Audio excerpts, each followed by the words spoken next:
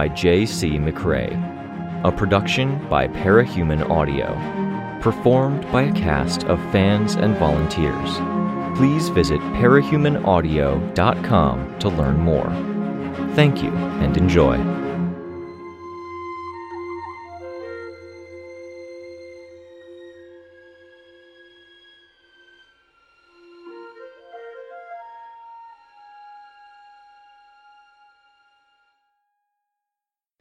Arc 6, Pitch, Chapter 9. "Look-see," I said. "Are you there?"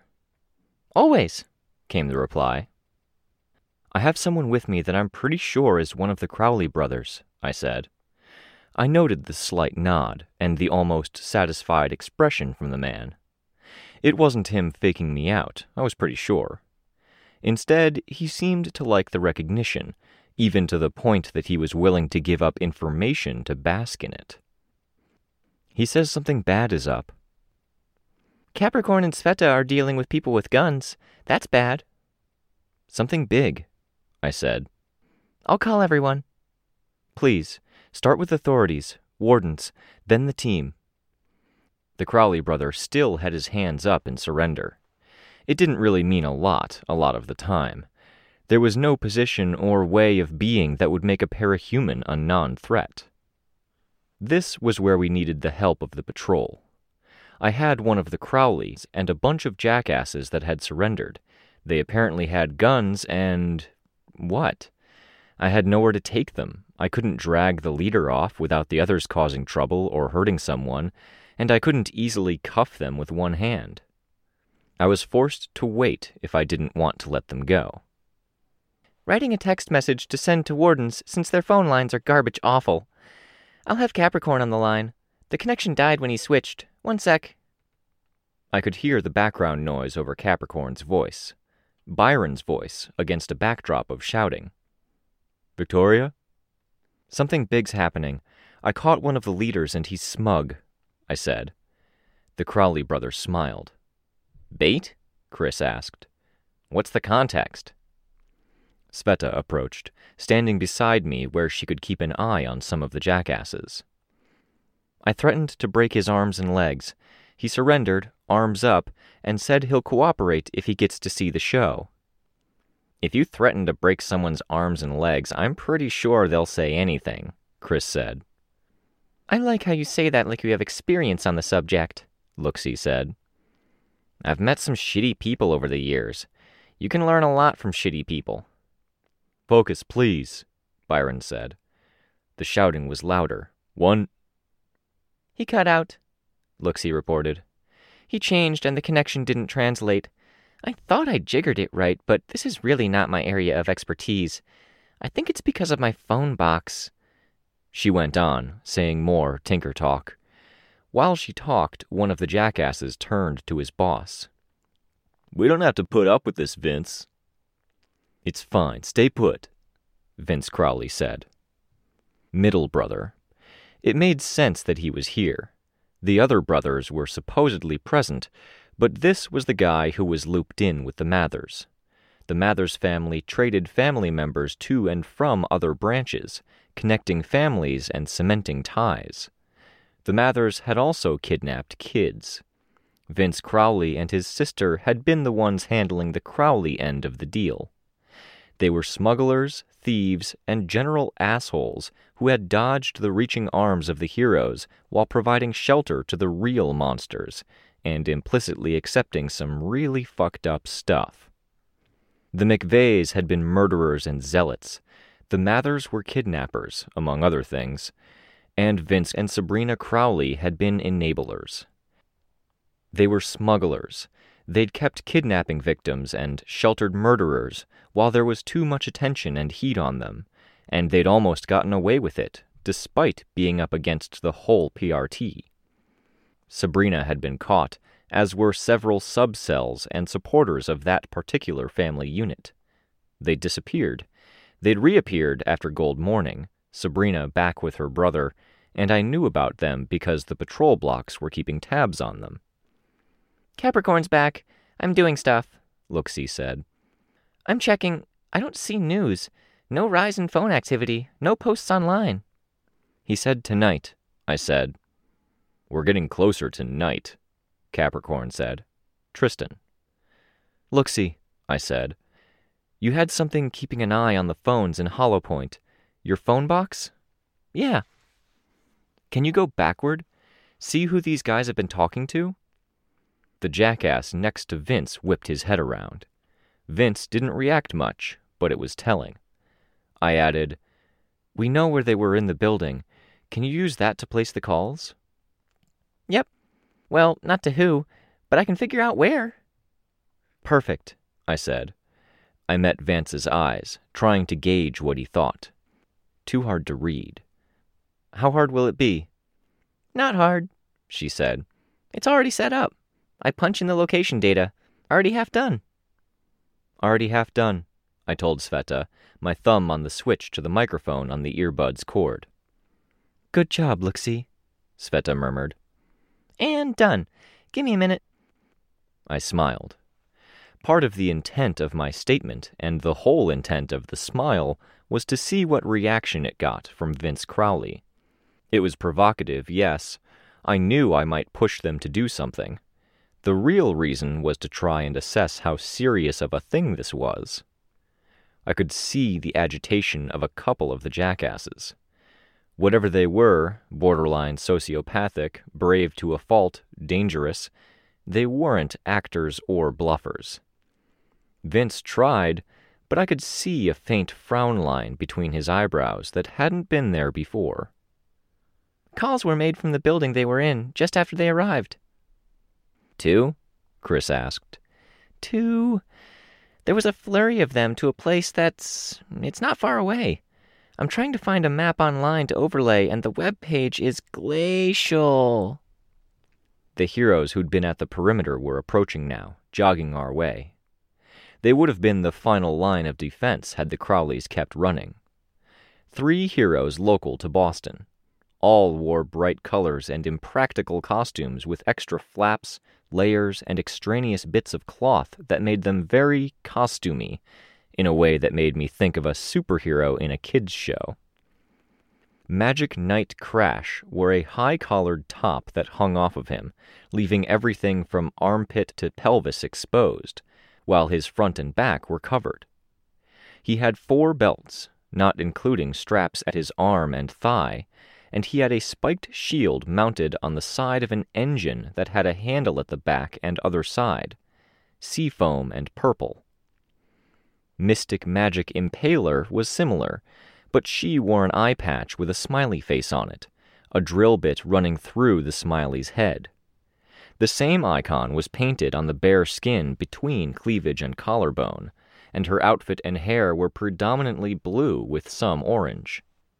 The entire setup had far too many ribbons for someone with power drill lances mounted on her wrists, the bits columns, not cones. If the color scheme didn't sell the image, the combination of power tools, long hair, and loose clothing did. Dynamite Warrior Dash Fantastic was the most sane of them. She at least avoided having 20+ things on her costume that her enemies could grab, and had some body armor, as paradoxical as it was to have her belly bare beneath a crop top with armor panels on it. She was curvy, with a round face and war paint on her cheekbones. Her hair was short and pulled back in pigtails that were only 1.5 inches long. She didn't have a weapon, unless the assault to the senses from the orange and purple camo counted.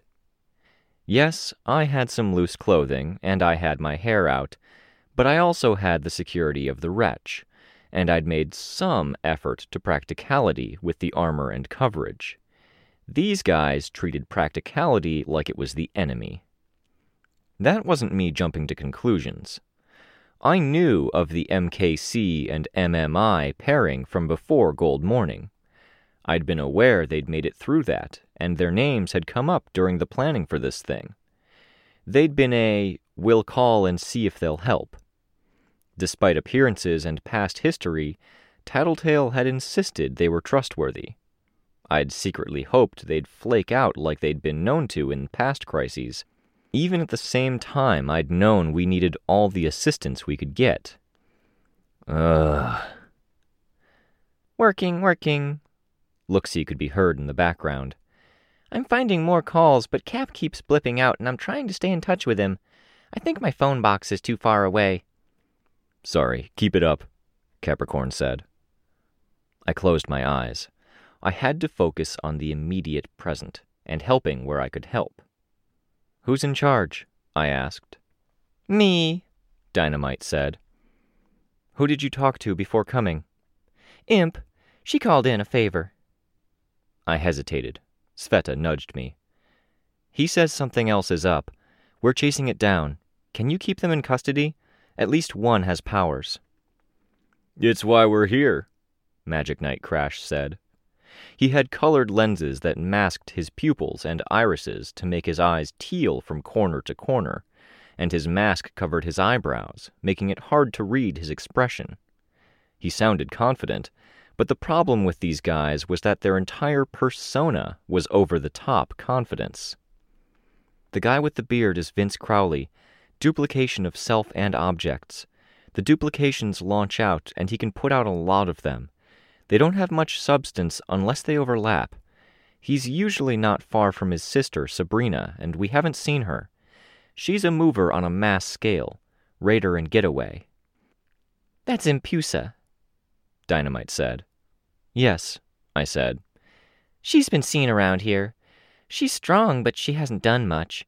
We can deal with her. With a 5-hit drill punch combo, Mystic Magic Impaler announced, floating off the ground. She stabbed at the air with her drills. Fucking why was this a thing? I felt embarrassed, and it wasn't even me saying it.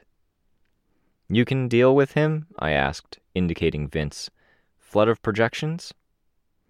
Would firepower work? Cut or blast through it all? Dynamite asked. At my nod, she asked, Can we kill him if he's too much of a problem? Or maim? Impaler asked.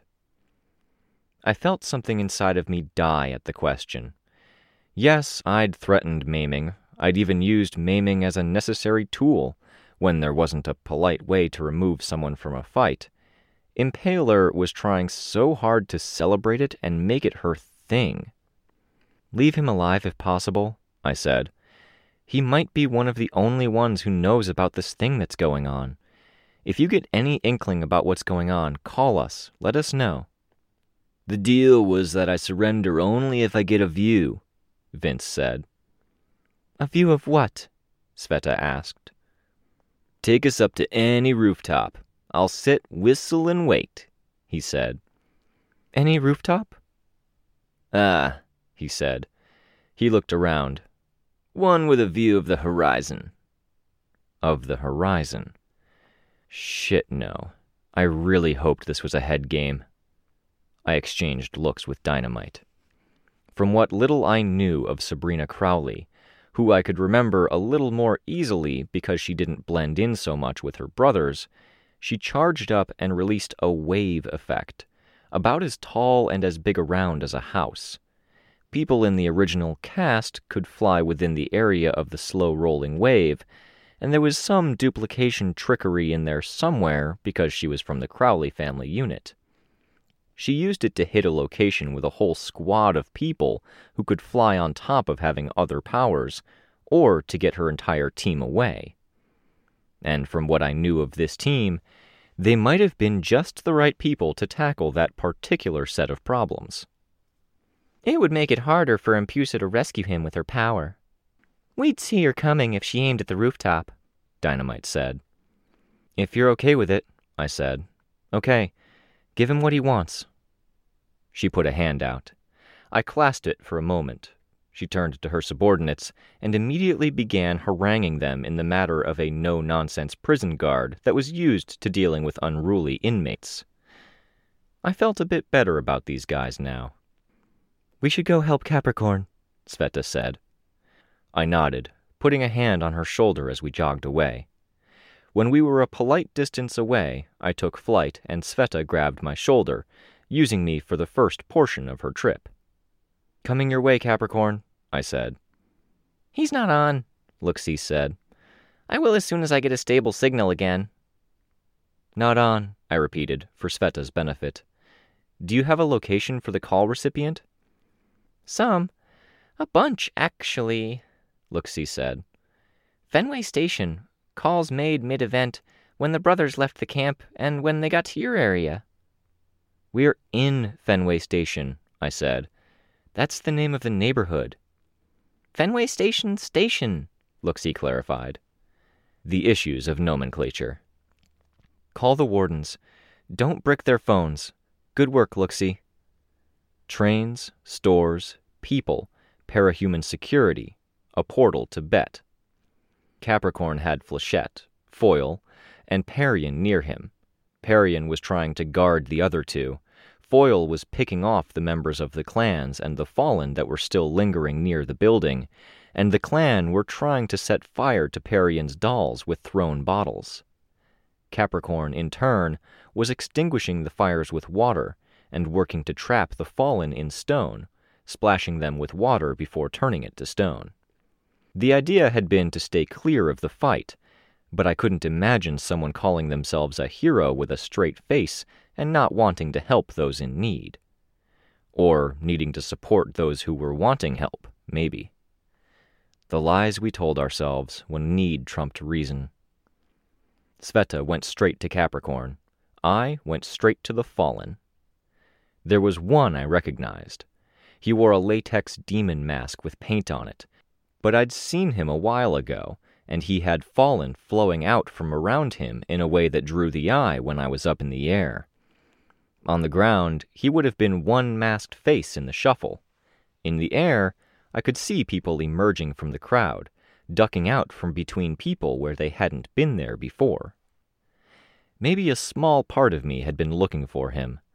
When I had talked to the attendant about joining, he'd been there. The latex mask being what it was, he didn't seem to have the ability to see in the upper periphery of his field of vision. He didn't see me. I had the wretch up on the descent to protect myself, and I dropped it just before flying my knee into his jaw, the hit punctuated by a heavy dose of my aura. Swearing erupted around me. His power was flaring up, visible now, with arcs of red-orange light dancing between the people in the crowd he'd been using to help form his gateways. People shrieked and cussed as they were burned. Shouts overlapped. The mob with a focus became a scramble. Two people had one arc of portal energy, starting at one person's foot, running up the side of his body, along his arm, and out to the other person's hand, tracing down the body to the ground again. As they parted, the arc stretched and snapped, flailing out and striking the crowd or ground before dissipating. No serious damage done to look at it, but the cracks and snaps were like whip cracks, driving the already retreating group to run more. Elsewhere, more portals were breaking. Some people were trying to stand still, fighting the tide of the crowd because they had portals connected to them. There. That was satisfying in a way I couldn't put my finger on. I couldn't even stop to contemplate it. I had to get to Capricorn, and we had to get to the station with the gateway to Earth Bet. A flare of light caught my attention, but it wasn't portal light. A Molotov. There were people beneath me. In the moment, not entirely sure if the bottle would break through my defenses and splatter me, or hit the wretch and splatter it, I positioned myself and the wretch between the bottle and the crowd. In that moment of acceptance of the fact I might burn, the memory of Crawler's venom and the pain that had followed felt so real I felt like I was already on fire. It hit me like a punch to the gut, and my breath caught in my throat. Idiots. The word flashed through my mind, aimed at the Fallen and the members of the clans. Idiot. The word flashed through my mind, the singular reserved for myself. The flaming projectile changed direction in midair, almost disappearing. I could follow the path it took, the orange in the gloomy, overcast drizzle tracing a line through my vision like Capricorn's power did. I saw the explosion, the bottle cast off to the side, landing in an inconsequential patch of road. Sveta had grabbed it. Other heroes from the perimeter were collapsing in.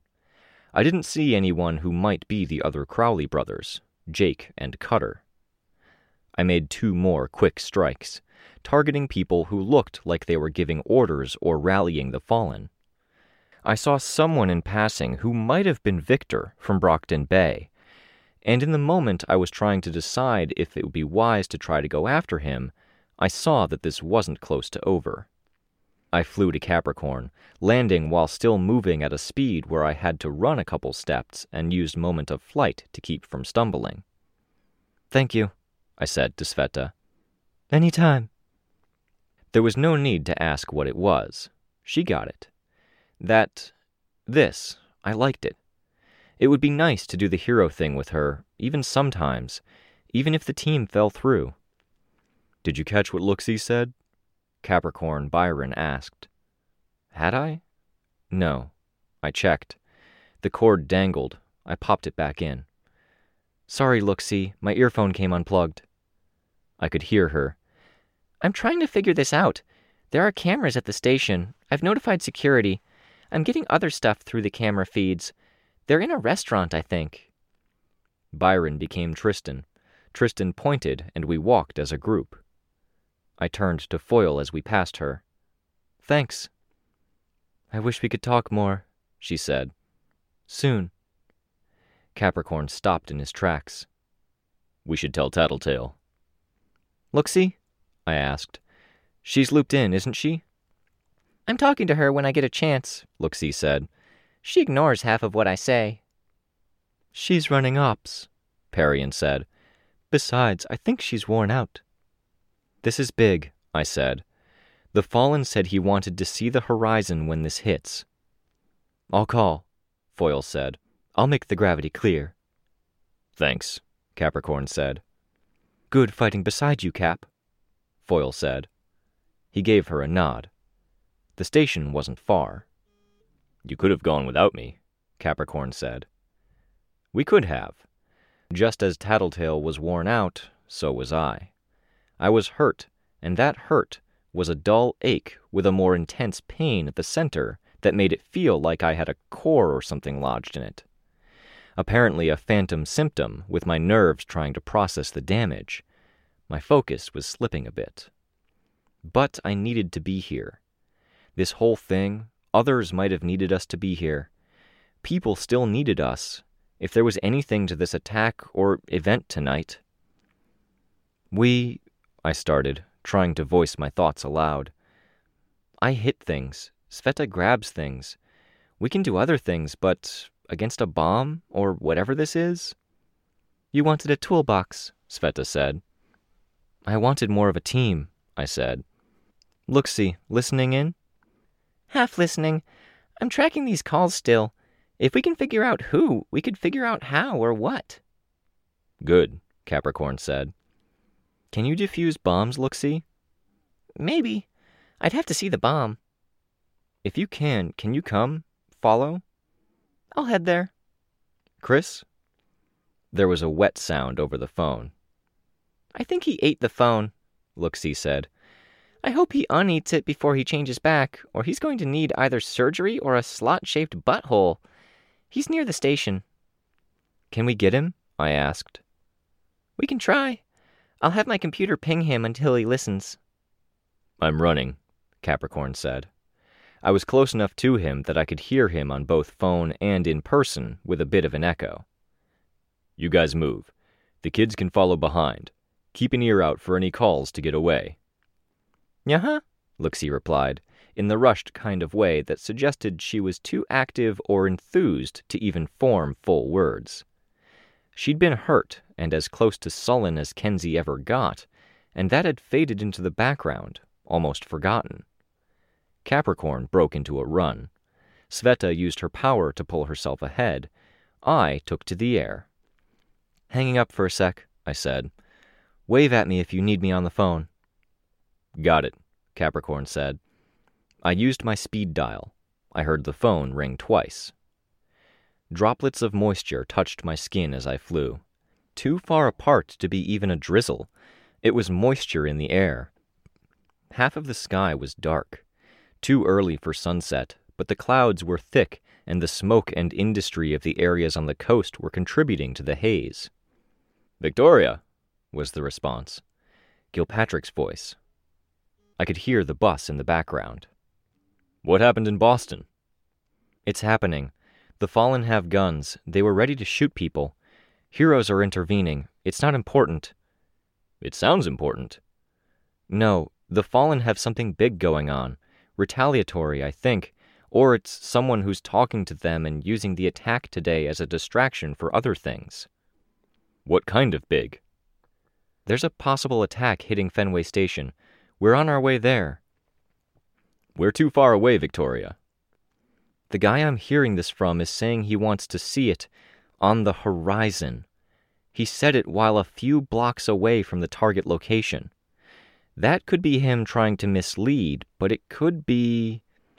"Other attacks?" "Call, please. This is an all-hands-on-deck thing." The station. The building was made to look like an old building, even though it really wasn't.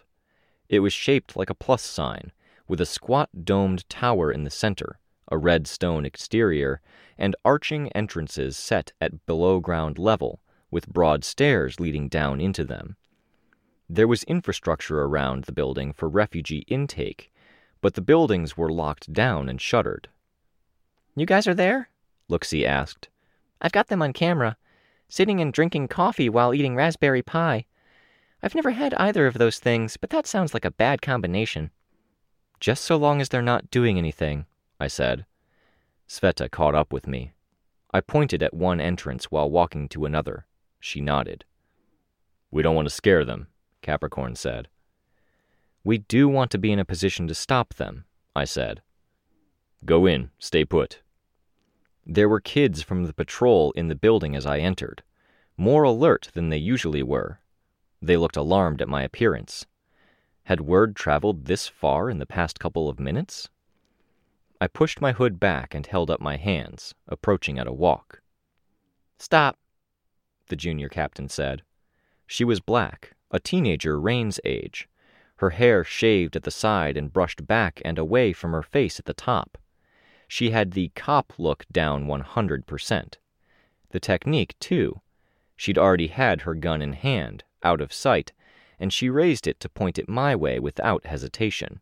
I could admire that kind of fluid confidence, as someone who'd once had the same position. "We're on your side," I said. "You just got an alert, right?" She nodded. "I gave the info to Captain Gilpatrick at Bridgeport. I've worked with him. He passed it to others. Something big is up, and we think the culprits are in the restaurant with the pie." She didn't ease up. "You'll want to evacuate," I said. "Do it soft. We don't want to tip these guys off. Don't let people enter. Encourage them to leave if you can do it quiet. Let the place naturally empty." A light flashed at the desk, at a point I couldn't see, but I could see the green LED reflected on the glossy black body armor she wore. Nicer quality stuff than we'd had, but I supposed that came with the big city. "Ben," she said. One of her squad members reached for the phone. There was a pause. "Bosses and cops say there's someone at the other door. Obvious parahuman. We're supposed to send one or two that way for numbers." Bosses would mean captain. Cops would be the local authorities. One of the two should have been making the real decisions. There should have been one close by here. "That's Sveta," I said. "She's a Case 53, my friend and teammate. With the current emergency, we approached from 2 angles." "Yeah," the junior captain said. Her voice was level. "Tell them we've got one too." "We've got one too," the guy said into the phone. "We've got 2, actually." I looked where he was looking. It was Capricorn. "Oh, I know you," the junior captain said. "Capricorn, right?" "Yeah," Capricorn said. "You're a hero. You've been active out there, somewhere near Fairfield?" "Cedar Point. She's a hero, too." "And Sveta," I said. "Yeah," he said, "if my word counts for anything." The suspicion wavered, and then it gave. She held the gun in one hand and reached for the phone with the other, So many hurdles. But the captain communicated the situation, and she communicated my suggestion about the people being evacuated. The patrol squad went for another patrol, and they talked to people. All stations are evacuating for now, Junior Captain Eads said. She'd eased up considerably after her superiors had gotten the okay. Trains are stopped. Emergency staff is being called in. Heroes are in. Looksee arrived almost 10 minutes later. We were still lingering near the doors, so Looksee sat on the bottom stair, getting out her computer. Capricorn crouched by her in a position I would have been hard-pressed to maintain before my legs started complaining, and I wasn't wearing plated armor. No word from Tattletale? 2 words. She said, "On it. I don't think she likes me much," Looksee said. I did paint her as a pretty horrible person, didn't I? Huh, Looksee said, without humor. We've got our targets on camera, see? Capricorn spoke out of the side of his mouth while crouched near Looksee. Maybe don't announce that we're tapped into their security while their people with guns and cops are 10 feet away. 2 women and 6 men at 2 separate tables. No costumes. The restaurant was emptying. There was 1 member of the staff walking around, cleaning tables. Maybe a manager. Keeping up the facade? Heroes came in all forms. What the hell were they up to? A private message window popped up in the corner. Tattletale. Tattletale. Call logs. You're right. They are hitting every station with a portal. I let people know. Every station. My heart skipped a beat. I looked over at Captain Eads. She was staring at me, looking alarmed. They're hitting all of the stations. Everyone with a portal, I said. They're shutting us down, closing us off. Capricorn, Looksee said. Victoria. She had our attention. Tattletale. Tinker devices. They all have one, under chairs in bags. Hit them before they can use. It was a message to us, but from the reaction, I had the sense the message was going out to every team and station. I adjusted my costume, flipping up my hood. Capricorn stood. Looksee drew her flash gun. Patrol soldiers had their weapons out. Other soldiers were jogging over from one of the other entrances. Leaders for this particular exercise.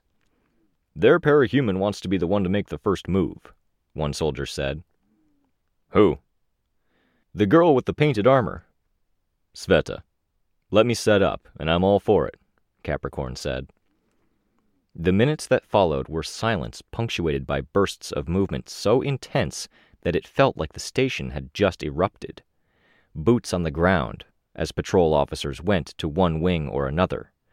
Then laughter somewhere, eerily out of tune with the feeling we had near the entrance. Fake, to create a sense of normalcy, when the groups at the table might be noticing how quiet things were getting? At every station, there had to be a situation like this unfolding. We had no idea who these guys were. They might have been friends of the Fallen, but that was open-ended. Going. Capricorn's voice came over the phone, a whisper made loud. I was looking around the corner as Sveta went around the corner across from me, entering the hallway, snapping over to the entrance of the restaurant and disappearing inside. Capricorn came back in from outside at a run. I flew in, and the officers were ready behind me. I was just in time to see Sveta skidding on the floor. She spied the target and grabbed it where it apparently sat on the booth seat beside one of the people at the table, and hauled it to her with enough force that it produced a spatter of blood when it clipped the face of the guy sitting by it. Then she was out, case in hand, and we were in. A restaurant with red, white, and black tile, black booths, and pretty-looking tables. It was cold on the one side because windows were open, and noticeably warm on the other because heat radiated from the kitchen. Sabrina was one, or another Fallen with Crowley genes was. When she used her power, she clarified the point. A shimmering bubble around herself, wet with waves rolling, overlapping and crashing around it. Energy shimmered and danced wherever the two waves met. Beside her, someone was using a changer power, manifesting bone armor and a long limb at their right hip, possibly a whip. Someone shot Sabrina. I carried right past her to the changer and hit it hard enough to shatter the bone armor and send them sprawling. Capricorn used his power, and water came in through open windows, flooding the restaurant and knocking just about everyone at the far end off their feet, all members of the other group. It wasn't a pretty fight. It wasn't even an exciting fight. It was a trap closing, where I was the jaws of the mousetrap slamming down, Capricorn was the pitfall, and the bucket of water they were unceremoniously forced to deal with. Sveta was the snare. Even with a bullet in her, Sabrina used her power anew, surrounding herself and her teammates. Her teammates rose up, each one flying within the bubble, with double images forming around each. Other things were lifted as well, tables and chairs. People took shots. Most hit the strategically placed and doubled furniture. Sabrina fired a handgun from behind cover. One shot, and I heard 4 impacts as the shots landed. Passing through or traveling through the bubble, the bullets were multiplied. I had the wretch pick up a table as I flew. It was my shield, above and beyond what the wretch offered. I rammed into the floating cover Sabrina had erected around her people and drove that cover into them.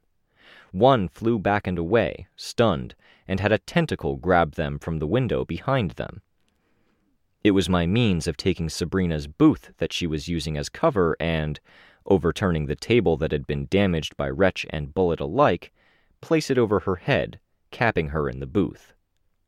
She had to fly out, floating in her bubble, moving low to the ground. Anticipating her, I flew to meet her, diving and putting my foot where mirror images overlapped. I kicked her chest first into the floor, and I could hear the clack of her teeth as her chin met the floor a fraction of a second later. We'd left little room for counterplay, no room for proper reactions beyond the wild and desperate attempt to fight back. Just like that, it was over. Nobody who knew anything relaxed. The captains called in that we'd succeeded. The confirmation came back. All looked good. All clear from Look-See and Tattletale. Sveta handed the Tinker case to a professional. Everyone who knew something about the situation remained ready, waiting for the next shoe to drop. "Good work," Junior Captain Eads said. There was nowhere to go, nothing to do. We'd done our job.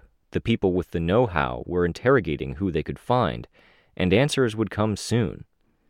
But the answers had to wait. The other stations, well, they had to handle their own stuff. The closest portal to us was really Brockton Bay, and Brockton Bay wasn't that close. Our station was busy with cleanup, with questions and no answers. We were in the way, and we couldn't go elsewhere to help because things would be over before we arrived. We had nowhere to go except, almost by silent agreement, we made our way outside. As Vince Crowley had wanted to do, we found a vantage point to watch the horizon.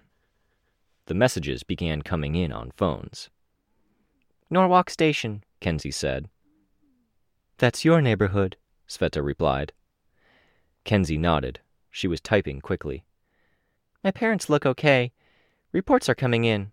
The sky, a slice of pink? I don't get it. Things seem mostly fine. What happened?" "Hey," Capricorn said. He touched Sveta's shoulder. "Look." Off to the north. Brockton Bay couldn't catch a break. It was like a shard of glass or a torn piece of painting. I could see the sky on the other side, the world beyond. They were opening the portals wider, taller. A portal that large, it had to have sliced Brockton Bay in half. What did that impact? What did it do? We'd have to take off. Where? We had somewhere to go now, yet we were paralyzed. The phone had a list of portals now, and one by one, the gray rectangles turned green with check marks, or were marked with red X's. One by one, Places were deemed okay or thrust into new crisis. The city had been barely holding up as it was. Green, green, green, red, green, red. I stopped focusing on the successes and failures and turned my attention to my contact list. Crystal, Gilpatrick, Dad, Mom. I sent the messages and waited for the replies. In the times between waits, I typed out hurried explanations, as far as we had any. It seemed like hours were passing, and it seemed like no time at all was passing, and we were stuck in a horrible, unresolved moment for an eternity. On the horizon, another slice of sky that wasn't overcast in the midst of sunset. A spear or blade of the wrong light cast across a community. A reply from Crystal. Her team would be out and helping as soon as they knew what was going on. If this opened the doors wide for Earth-C, what would we even do? Fight. Mom was okay. She told me that Amy was okay, and I let her. Dad was fine. Gilpatrick, Jasper, Ashley, and Rain were okay. No response from Weld. New York was the central hub because it was the place with the densest cluster of portals. The phone noted several failures in that area. No response from the wardens. They would be getting bombarded. Maybe it was that. Hard to convince myself of that, but I tried. If 3 portals failed, what happened? Did they open so wide that each intersected with the others? What happened to something caught in the middle? No response from Fumehood or Tempera. Crystal Clear was well. He'd been manning one station, and his group had succeeded in finding and catching the person who had brought the Tinker device there, the portal-widening device. I stood, unable to keep sitting, my phone still in my hand. Sveta sat with Kenzie, the two of them looking at the same phone. Capricorn was off to the side, sitting against a wall. Chris typed. A response from Weld, brief, and Sveta burst into tears. I sat down next to her to hug her. When she stood up a minute later, pacing, I remained where I was, keeping an eye on Kenzie and an eye on my phone. There was an agitation that was taking over. I could see it in everyone's body language. Phones here and there beeped. People scrolled. Only the anxiety. It wasn't quite true, I knew, but I imagined it all the same. That we couldn't bring ourselves to raise the subject, but we were all doing the same things at the same time anyway. We sat and we poked at our phones, and we convinced ourselves it wasn't true. We stabbed fingers at the phone with more vigor, as if that could somehow get through and evoke a response. We searched, told ourselves it was a congested network, and held off on sending messages while hoping for one more. The realization settled in, and it wasn't the good kind of settling. Each and every one of us had one name in common, someone they cared about, and for some, one of the only responsible adult figures who cared about them in turn. She had every reason to be right at the epicenter, which didn't make it better. Today had proven more than anything that those guys still needed her. What the hell was this team going to do without its therapist?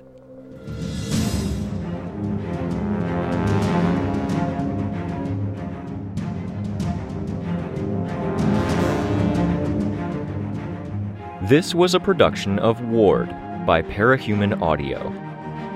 Ward and the Parahuman stories are written and owned by J.C. McCrae.